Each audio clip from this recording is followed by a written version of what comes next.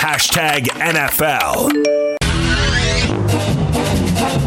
I think it's exciting. You believe that you're getting the best player in the draft. Again, I've said many times, I don't like the process of how we got here, but now that we're here, it's a good position to be in because nothing can alter who you want to go get. If you want to go get him, you go get him. It's somebody that you believe is going to be with your franchise for a long time. And so we put a lot of work into it. And I wouldn't say any pressure. We've done the work. You pick the player that you believe in and let the rest go from there. Cincinnati Bengals coach Zach Taylor. No pressure having the top overall pick. PK, whenever I hear someone say there's no pressure, I think, well, come on, there's a little pressure. I think it's offset in this case by the fact that he's a slam dunk number one. I think whoever had the top pick would want Burrows. Or if you got an established quarterback, when you have an established quarterback, you're probably not picking first. But if there were a weird situation where that happened, you'd probably be leveraging that pick for a trade so someone else got him, and you'd be getting multiple picks. If he fails, it's going to be, well, everybody would have done it. Kind of like Olajuwon. Oh, everybody would have picked him over Michael. Well, yeah, I don't know about that, man. I think that there is intense pressure on everything that they do every way, and I don't know everybody would have picked Olajuwon over Jordan. I mean, I've talked to, you listen to Bob Knight talk, and the Trailblazers said that they need a center, and he said, we'll play Jordan at center. I disagree with this coach here. You got the number one pick. You better cash in. Just because everybody fails, that doesn't mean that you have the, not right, but you can get off the hook by failing because you're going to lose. Jobs are going to be lost and whatnot if this kid is a bust. So I think at pro sports, man, there is pressure in everything you do. Patriots have agreed to trade Rob Gronkowski to the Tampa Bay Buccaneers along with a 7th-round pick in exchange for a 4th-round pick in this week's draft. Gronk, of course, reuniting with Tom Brady in Tampa, and Gronk telling Fox Sports in a text message, I'm back. I always said when I have that feeling, it feels right, I'll be ready to take the field again, and I have that feeling, I'm ready. Gronk has $1 year, $10 million, has 1 year and $10 million left on his contract. So he also talked about all the concussions, and it seems like he's put himself at risk for that. So feels like a little bit of spin here when he's coming up with the whole, I always said that when I had that feeling, it feels right, I'll be back. Because with the concussions, he was pretty definitive. He just didn't want to risk those. Well, then don't get out of bed because you might get hit by a car. Yeah, I mean, no matter what you're going to do, there's going to be a risk. So if he's healthy, he's ready to go. I mean, every single player has a risk of concussions at any given time. So, and if he's had one, I don't know that the players, it seems like they don't even know if they have them. So I'm looking at Tampa Bay thinking, all right, man, if he can regain his ability, then they already had a potent offense. I think they were 3rd in scoring in the league last year. They had 2 receivers over 1,000 yards, and obviously Godwin, and Mike Evans. O.J. Howard is an emerging young tight end, and now you add Gronkowski. If he can get anywhere close to where he was, and Brady's still good, and you got Arians there, the coach who's known as an offensive coach, all of a sudden, man, Tampa Bay got all sorts of exciting. I can believe the part about him feeling better as far as, if you got issues with a shoulder, a knee, a back, some combination of that would all feel better. And you're right. And they already had a pretty good offense. They just need to eliminate some of those 30 interceptions. They're already throwing 30 touchdown passes, and it feels like they ought to be able to do that again with all the receivers they're going to have out there. It just feels like it's going to be a nightmare for teams to defend. And when they play the Saints, that ought to be, first team to 40 wins. You'd think those two teams would go up and down the field, and they'll square off twice if we have the normal season we all expect. All right, Niners GM John Lynch says the franchise briefly considered chasing Tom Brady in free agency, decided to stick with Jimmy Garoppolo. The quote, when you're talking about one of the greatest quarterbacks of all time at Tom Brady, of course you're going to have some internal discussion, and then you hear rumors that, hey, he'd like to come home, that kind of thing. So, of course, Kyle Shanahan, the coach, Kyle and I have discussions.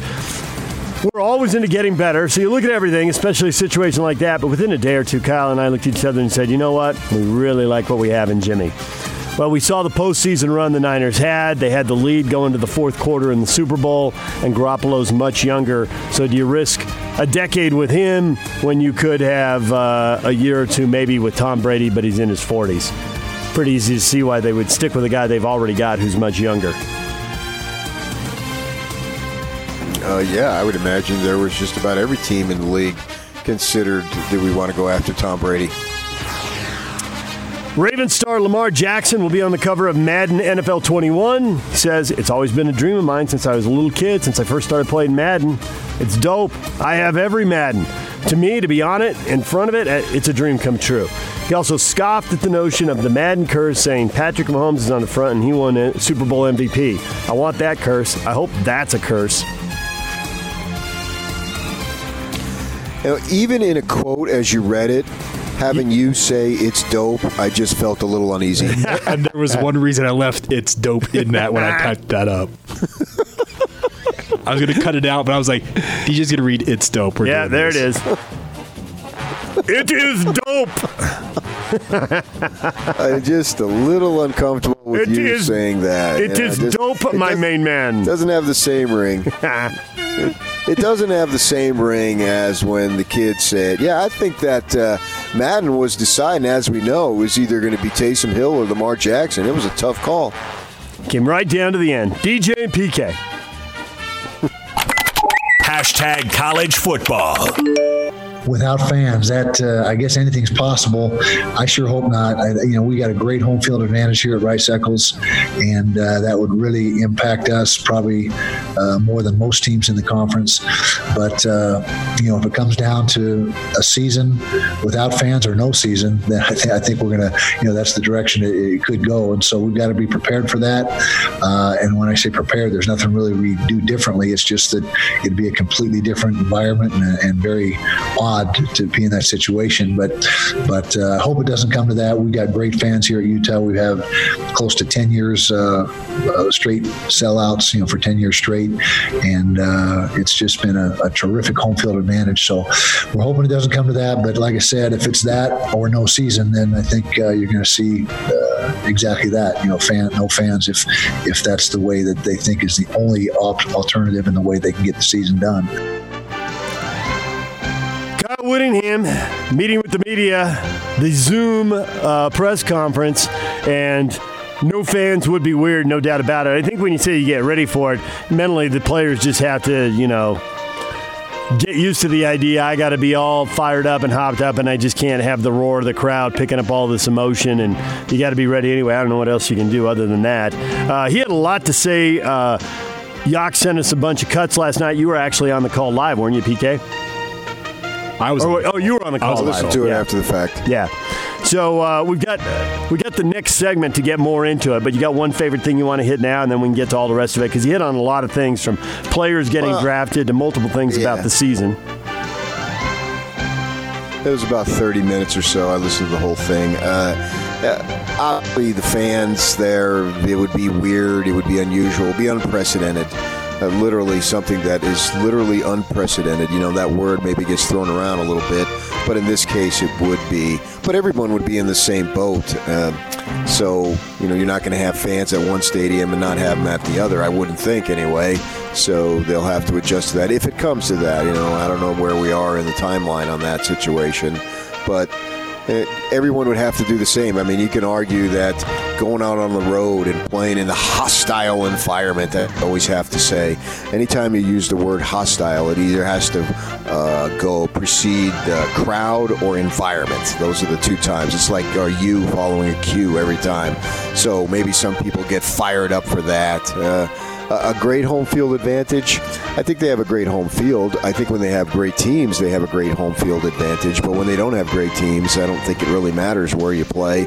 Washington was thought to have a great home field advantage, and the Utes went up there last year. I was there, and they beat them.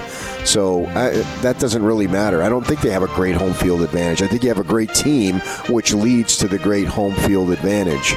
And I love these sellouts, man. I've got to figure out what exactly a definition of sellout is.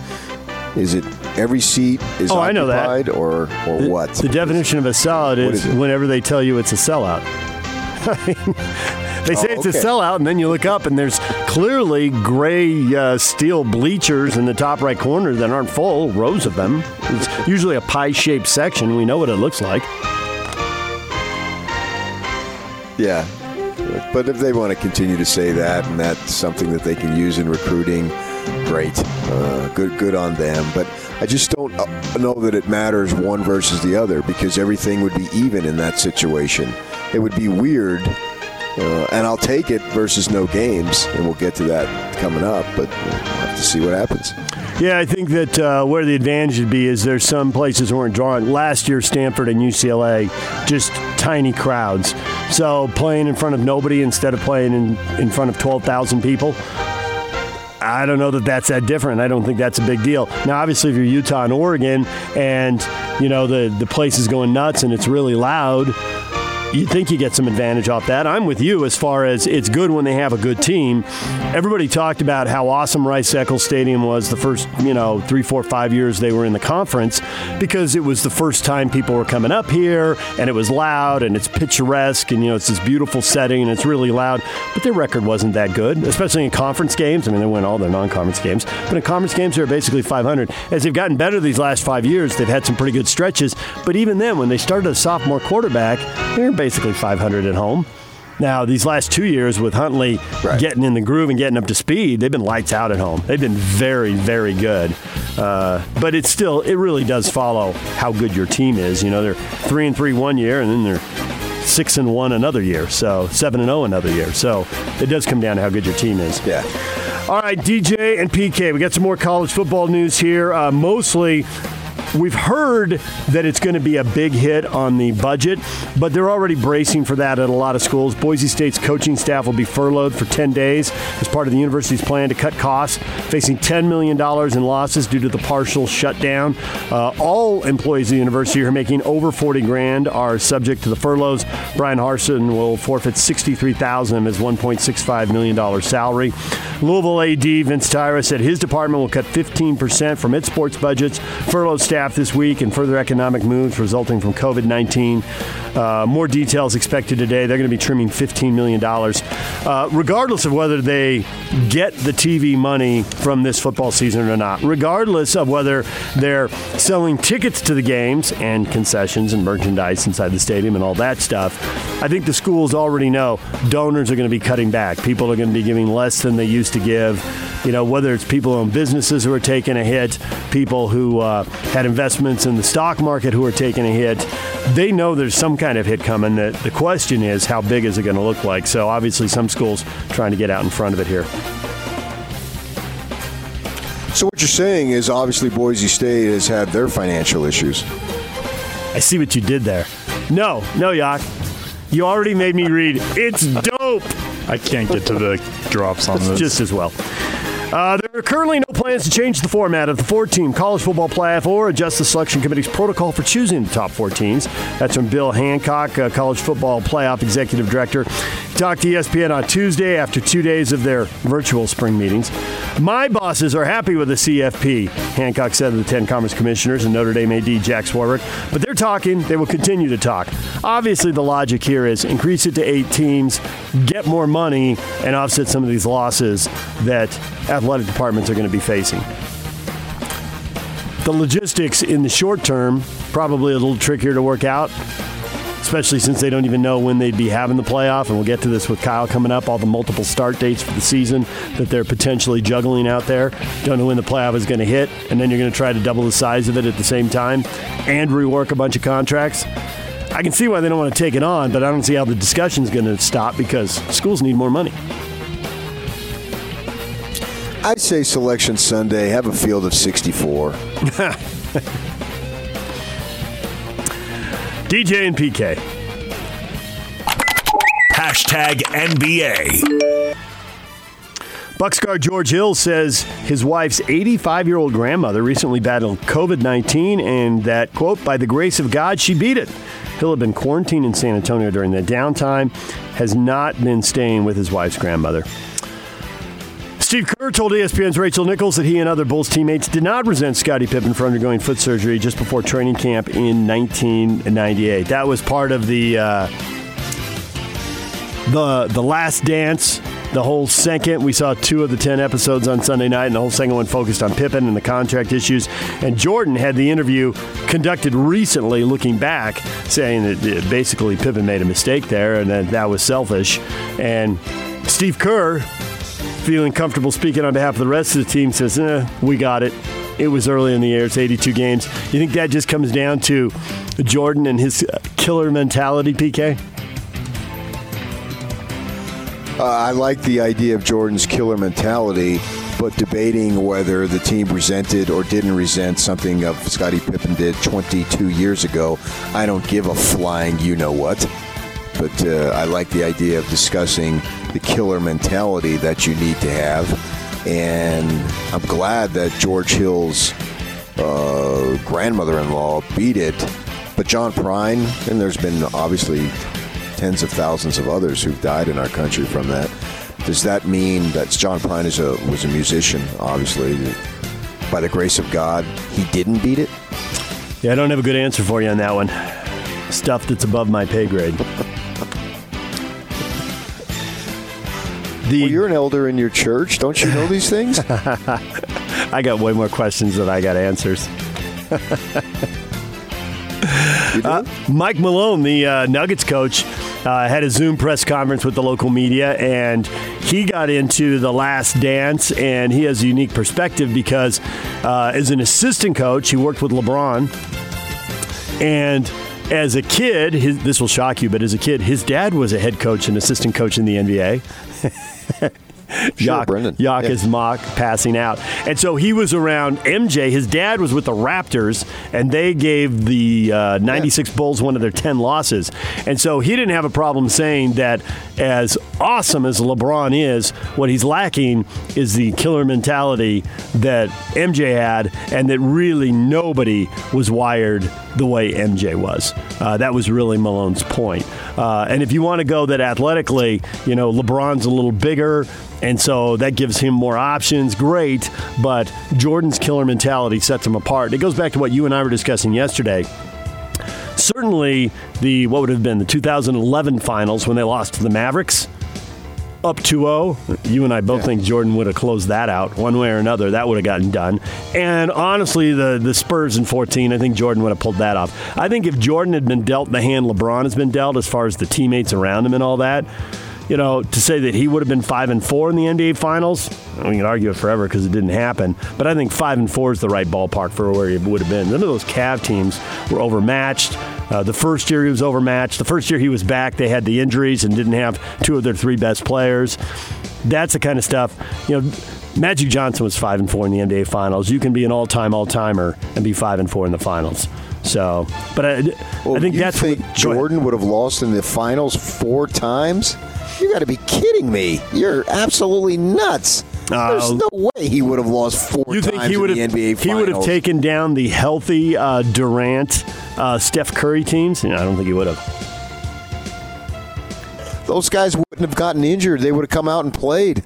Jordan would have made them play. They weren't playing Cleveland the year they were injured. Oh, he would have made Irving come out and play, and he would have made Love come out and play with his shoulder popped out of the socket? No, I don't think he would have. He would have got the best out of whoever the replacement was, though. There's no way he loses 4. And you talk Magic Johnson, because he was going up once they got injured against the Pistons, so that was one. So if we got injury there, we've got to give injury over here. And he was also playing the Boston Celtics, which had a slew of Hall of Famers. And LeBron lost to Dirk Nowitzki? Get out of town. You got to be kidding me. It's dope. All right, What is Trending is brought to you by Shamrock Plumbing. Receive a free reverse osmosis system with the purchase of any water softener at Shamrock Plumbing. 801-295-1690. It's Shamrock Plumbing. Coming up, Brian Keel's going to join us at 8:30, former BYU linebacker, former 4th-round pick in the 2008 NFL Draft. The draft coming up Thursday night. Talk with Brian Keel about that.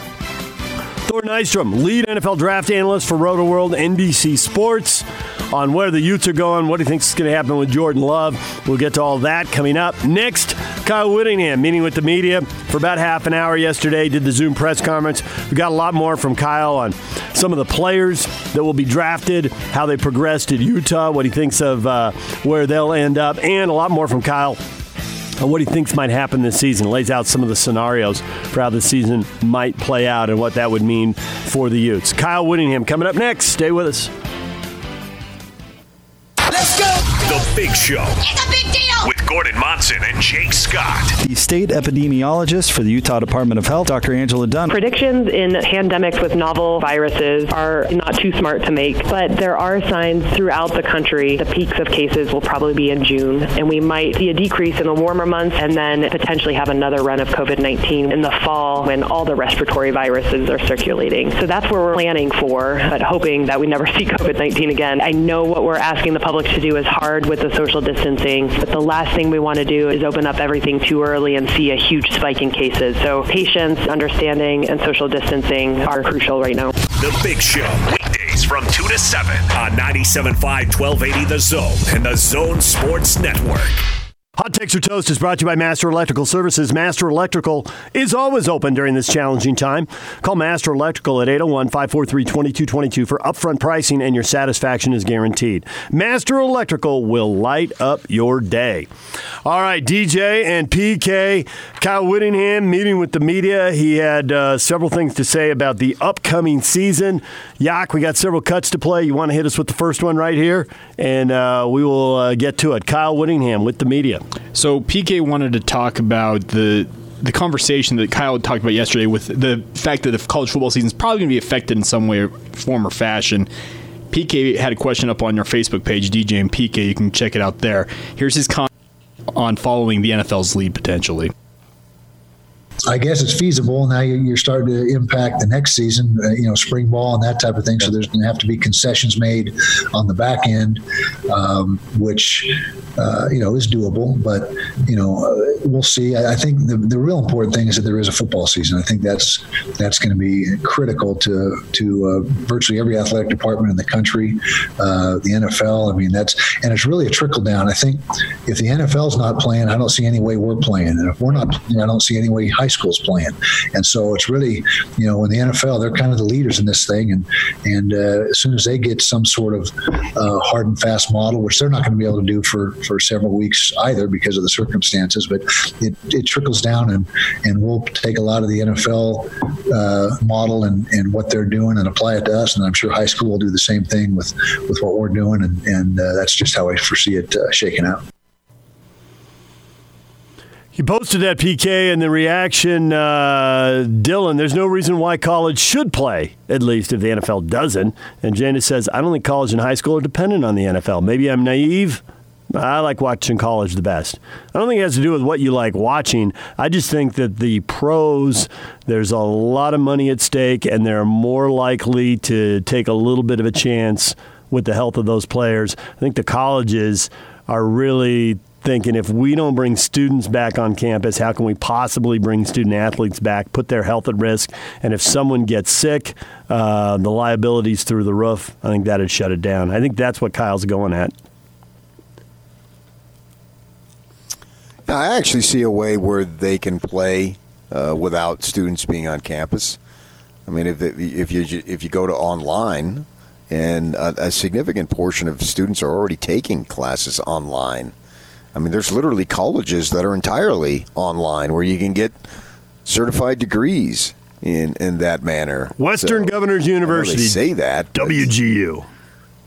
Yeah. And we go and you talk to, when we're down at Pac-12 Media Day, and you talk to kids, you talk to the quarterback who's a senior. What's it like being on campus? Well, I don't really go on campus. I'm taking my classes online, so I just go to the facility, the football facility, and the stadium, and the training and all that stuff. So I'm not on campus that much, particularly the older kids. But that's neither here nor there. We'll have to see how that plays out. But I can see what he's saying as far as the NFL taking the lead from the safety standpoint, not from the logistical standpoint, from the safety standpoint. If they're not playing, will we not play? And, man, that would be a major blow. At that point, there would be all sorts of unrest because we would be dealing with this thing for many months. And I think so many of us look forward to the start of in college football because college football goes first in terms of playing games that actually count, not the preseason stuff, but the games that actually count. And so if that's not the case, man, that would be really, really significant. That would hurt me greatly because I enjoy college football way more than I do the NFL. And to me, Pac-10, now 12, it's something that, no matter who's playing, I can watch. And I'm into all the games. And I don't get a chance to see all the games because I'm working that day. But I always watch them during the week when the Pac-12 network plays the 60 minutes things that they have. They condense it without, time off between plays for the huddle and whatnot. So I would cry. That would hurt me personally if it didn't happen. I can't imagine. I know it's possible, and probably for the right reasons if it doesn't happen for sure. But I would just be upset. Jim will not be upset. He posted, "We will survive." And Russell says, "No, I'll be just fine, actually." Sean is in such a positive frame of mind, he's not even he's like, "We will play this year." Definitive statement. Yeah. That's what I'm thinking, because I don't think you'll be fine. Because if NFL and college isn't playing, just think of all the other things that are out there that have been affected. So to say you'll be fine, that is short-sighted and ridiculous. I'm with you on that. Football does not exist, and neither do college sports, in a bubble. If it can't go, then a lot of stuff can't go. And if it can go, then there'll be a lot of other stuff that's going on. If it's safe for people to go to football games, it's safe for people to go to the movies. Yeah. Concerts, whatever your thing is. School. Yep. Yeah. Could you imagine these people, these working parents, what they must have to be going through if they're trying to get a job, meanwhile their kids are at home? Yep. And they've got, around here, you got 4 kids under the age of 10 and over the age of 4. What they must be going through? Hey, come on, man. That's got to be awfully difficult to be in that situation. I got a 15-year-old, and just yesterday I only pleaded probably 10 times, would you please do your schoolwork? The DNF that you're getting right now is not acceptable, especially after the first trimester when you got a 3.8.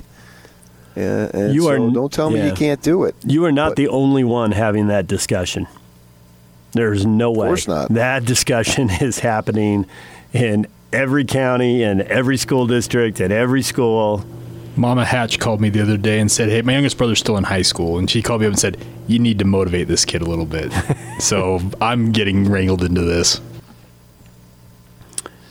I mean, the Snickledorfs know because they're geniuses and they get massive scholarships and they're highly motivated individually. And, if you get a 92, you have a family council. But, the rest of us, we're dealing with issues. And God bless you, Snickledorfs. I mean, you really are role models. We're having a lot of family councils. Eric says, I stopped watching the NFL around 5 or 6 years ago. It hasn't inconvenienced me in the slightest. And Ryan posts, same, Eric, same. Okay, so that's not the point. That's an interesting proposition. Yeah, it's not the point. Yeah, I agree with you. It's not the point. But how many people are way into college who pay zero attention to the NFL? I think zero's harsh. I think that people definitely have their favorites. They appreciate one more than the other. But to say you didn't watch any NFL football, I mean, I get that you don't camp out in front of a triple header and watch 3 games in a row on a Sunday, plus watching Thursday and Monday night. I get that. But you see the ratings for the biggest games. I mean, who are the people watching those? I got to believe there's some crossover. There have been different times where I've been more fired up about college or more fired up about the NFL. I've never stopped watching the other one. One might be more compelling at a time based on whatever storylines are going on or if a team where you live is on fire or not. We've seen that in basketball here. College basketball at times has been more important or less important. And it got more important this year because we had a couple teams with great storylines. But 2-3 years ago, it was an afterthought. None of the teams got anything going here. So I get that it ebbs and flows a little bit. But to stop watching something completely for 5 years, that seems like a stretch. Yeah, I don't believe that. I believe that's a lie. For me, it's in the last 40 years, it's never ebbed and flowed. I've always had college football be more important than the NFL. I don't have an NFL team. I don't have an NFL conference. I don't have an NFL division. But it's never been to the point where I didn't pay attention to it. Absolutely not. They're the best players in the world, obviously. There's some thrilling games. The NFL playoffs are just massive and awesome. And I watch every game that I possibly can in the NFL playoffs. And, come on, Thanksgiving morning, you're not watching, maybe the Lions, but by afternoon, you're not watching the Cowboys, whoever they're playing. I don't buy it. I call BS.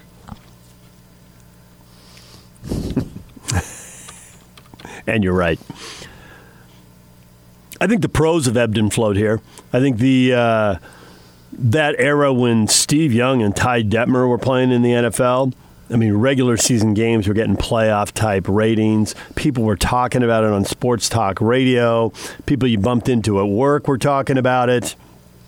And then it cooled off because those guys had a pull that, most don't have.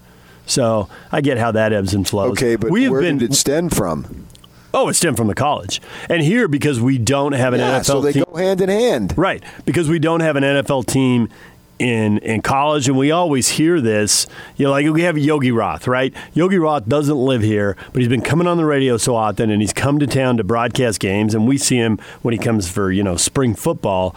He gets how into it we're in college football, and other places aren't that into it. And he talks about that. It's crazy here that he gets calls from multiple shows, multiple stations. And what coach was it who gave you that great line at Pac-12 Media Day? Was it Tedford? Jeff, yes. Yeah. Another Salt Lake radio station? What did he say? You got to be bleeping me? Well, yes. There's a promo I still play every so often, one of our greatest ones. It was Yogi came on. I said, Salt Lake City is SEC quality in terms of their love and depth of love for college football year-round. That's absolutely true. I've had Pac-12 people tell me on the road, one guy in particular in the restroom at Sun Devil Stadium, and I'm talking to him, and he says, we just love having Utah in the conference because you guys care so much about it.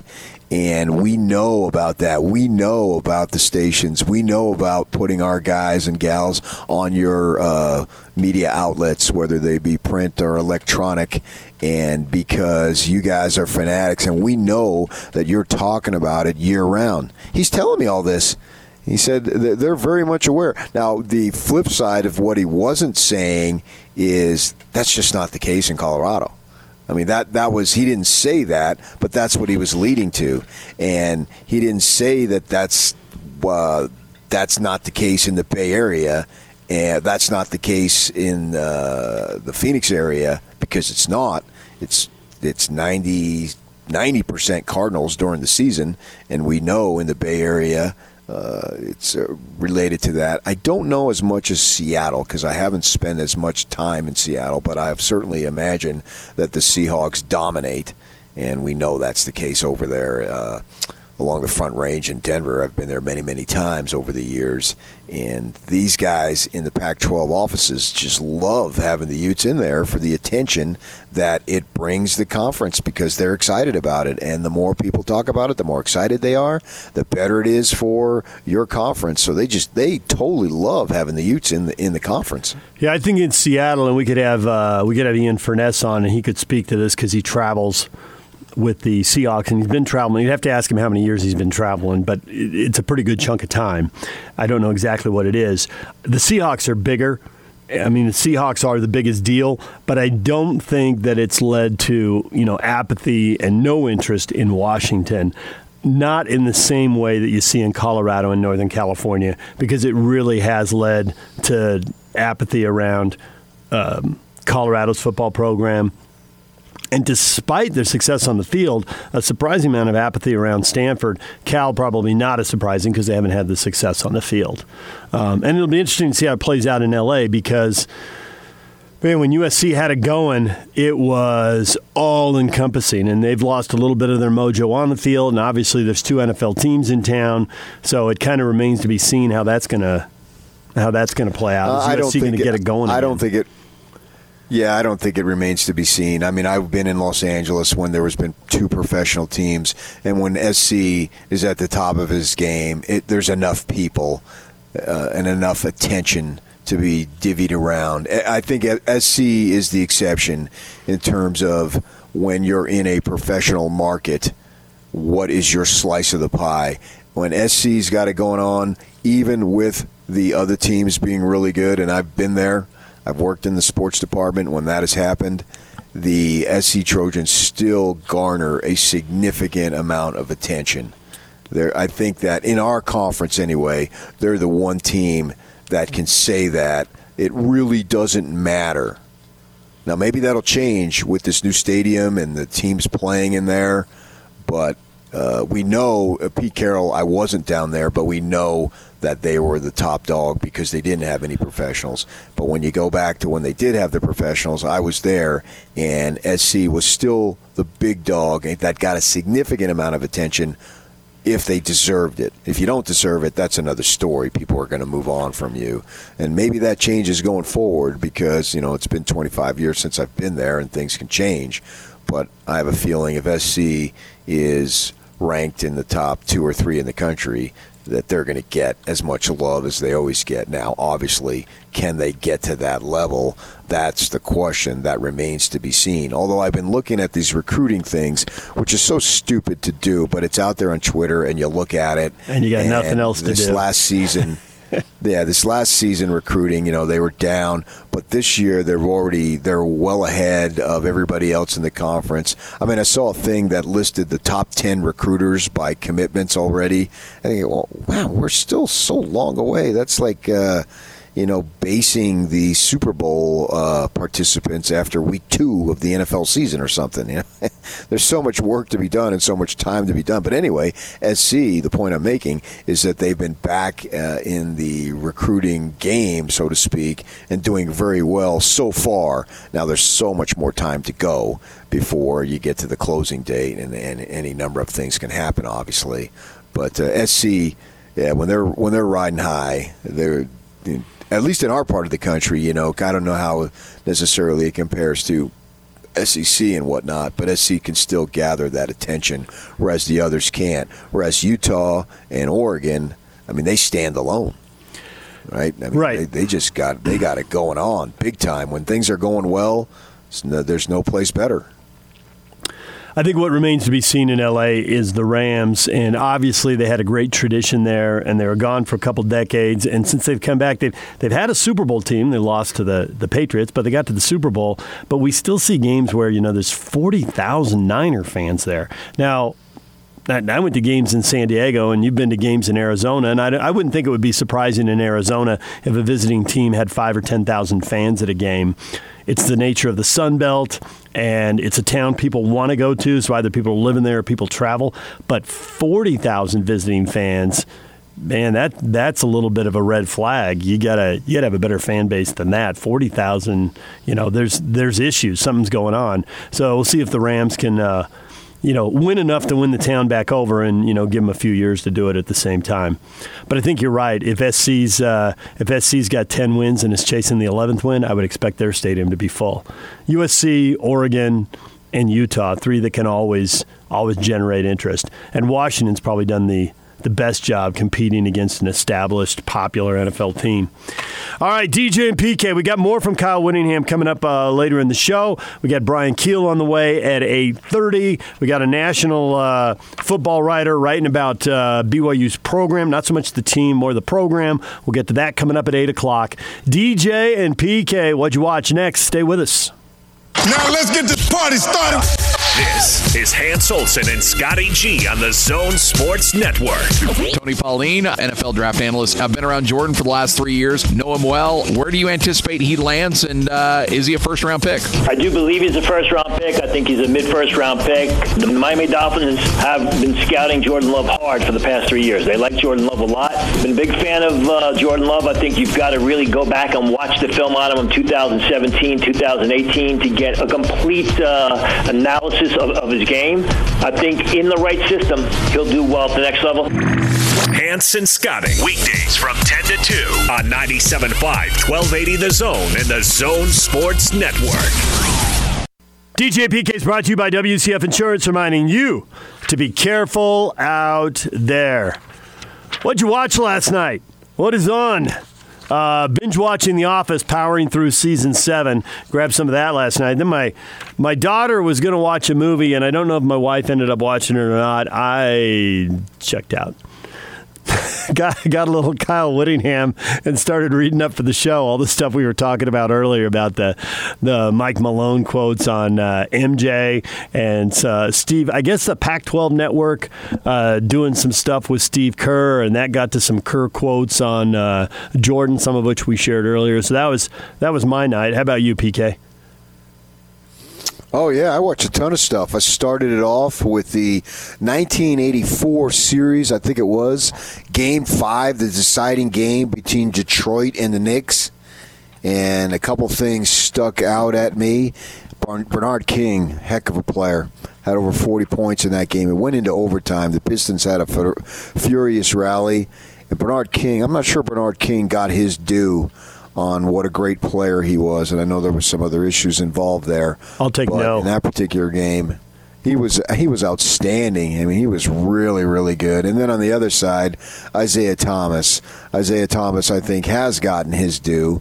You know, we know about getting gypped on the Dream Team and all that stuff. But Isaiah Thomas was a great, great player. There's no question about that. Hall of Fame, all that stuff. Won a couple of titles, and you know, I don't know about his coaching and GM stuff or what have you, but as a player, he was sensational. And then, you know, one of the things that I noticed, there was hardly any tattoos on these guys. And I know that's not politically correct, and you would never say anything like that, but I certainly noticed it, that in 1984, that the players weren't all inked up. And but that was a fun game to watch. Hubie Brown was coaching, and he had on just a white shirt and tie, not a sport coat, which I think these guys wearing these big fancy suits. I've always appreciated the Bob Knight, Majerus attire for games. I don't know why they have to wear suits, but Hubie Brown coaching his butt off. One of the assistants that he had was looked like I should probably check it, but it certainly looked like very much of a young Rick Pitino. I assume that was who it was. I didn't look it up. But that was fun. I didn't remember who won that game in 1984, but it was scored in the 130s, so they had a lot of up and down. That was fun. And then I flipped over to the Pac-12, and they were doing some stuff on the two Sun Devils who are going to be drafted, Eno Benjamin and Ayuk, the receiver. And they showed some games. And I actually watched the first half of Arizona State, Oregon last year. That was the same. I was in the state, but I was about 100 miles south in Tucson because the Utes were beating up on Arizona that night, and that game was going on. It was not simultaneous, but it did overlap. And in the press box, because obviously the Utes were winning and they were going to win, and everyone was focused on that ASU-Oregon game because from the Ute perspective, they wanted Oregon to win so that the Utes can beat Oregon in the Pac-12 title game and get into the postseason. Now, none of that happened. Sun Devils, who had lost 4 in a row, somehow inexplicably won that game, as we know. And then, of course, Oregon beat the Utes, beat them up in the Pac-12 title game, and that gave Oregon its second loss. And it really, as I'm watching that game, two things stuck out to me is that, I say it every year, there's upsets in the Pac-12 that you just don't see coming, and certainly in that situation, that was one of them, with the Devils having lost 4 in a row, and Oregon hadn't lost, since their opener against Auburn? Was that their other loss? Yeah. That they had? And to me, the Pac-12, expecting somebody to go undefeated and go 9-0, and then actually have to go 10-0 is just really unrealistic in this conference. It's yet to happen. It's not happened once, and we're going into the 10th season, right? And so they've got to find a way to get at least 6 teams involved, if not 8, into the playoff, because expecting a team to go undefeated in the Pac-12 is impossible. And then what you're requiring them under the circumstances then is to play a dog non-conference team, conference schedule, excuse me. So in my mind, the winner of that game should have gone to the playoff, but it didn't. They weren't even really considered. Once Oregon lost to the Devils, and then the Utes lost to Oregon, neither team was considered. And Oregon, suppose they would have only had the one loss to ASU, and they would have played Chico State instead of Auburn, and they go 3-0 in the non-conference. So you're penalizing them from growing across the country. Was that game in Atlanta? Do you guys remember? It was on the other side of the country, wasn't it? It's either Dallas or when Atlanta. they played. I don't remember which. I can look it up. Yeah, maybe Dallas. You're right. Yeah, it was the Chick-fil-A kickoff. Yeah, that's what I thought. That's what I thought it was. I thought it was in Atlanta. So you're going to go over an SEC country and lose a fairly close ball game, and then you lose one game by 3 points on the road in Pac-12 play, and you're eliminated? It just doesn't make sense to me. I think they've got to come up with a better system. One other thing, when we were getting ready to binge watch The Office, I turned on the TV, and it was a few minutes while everyone was getting organized and getting over there. And so I was just watching what was on, and I had flipped it on, and what I hit was the classic Yankee Mariner Game 5, 1995, and it was still relatively early in the game. I think the game went 11 innings, and they didn't have the box up, the Fox box that everyone ended up copying so you just instantly know the score in the inning. It felt like the way they were talking, like it must have been 6th or 7th inning or something like that, and I could look it up in the box score, because what happened in the 20 minutes or so I watched, killing time, is that A-Rod came in as a pinch runner. And it was awesome, the commentary, PK. Like, they believe this is the shortstop of the future here in Seattle, the number 1 pick. And I'm like, wow, it was long enough ago that A-Rod was right at the start, and they had to convince the national audience he was the shortstop of the future. But I looked it up, and he had played 17 games. He must have come up in September of 94, and then he played 48 games in 95 and was on the postseason roster. But he wasn't an everyday guy yet. That started in 96 at the age of 20. So it was 19-year-old A-Rod coming in to pinch run with the whole season on the line. So that was pretty cool. A-Rod is a pinch runner, yeah. Must have been a very young-looking A-Rod, and now he, one half of the power couple of A-Rod and J-Lo, rumored to be interested in purchasing the Mets. Anything to turn the Mets around. Who's more messed up, the Mets or the Knicks? I would take the Knicks, but the Mets are giving them a run for their money, so changing ownership couldn't hurt. All right, DJ and PK, when we come back, a national college football writer writing about BYU and some other schools and moving things around on demand. We will get to that and what he says about the Cougars and their program next.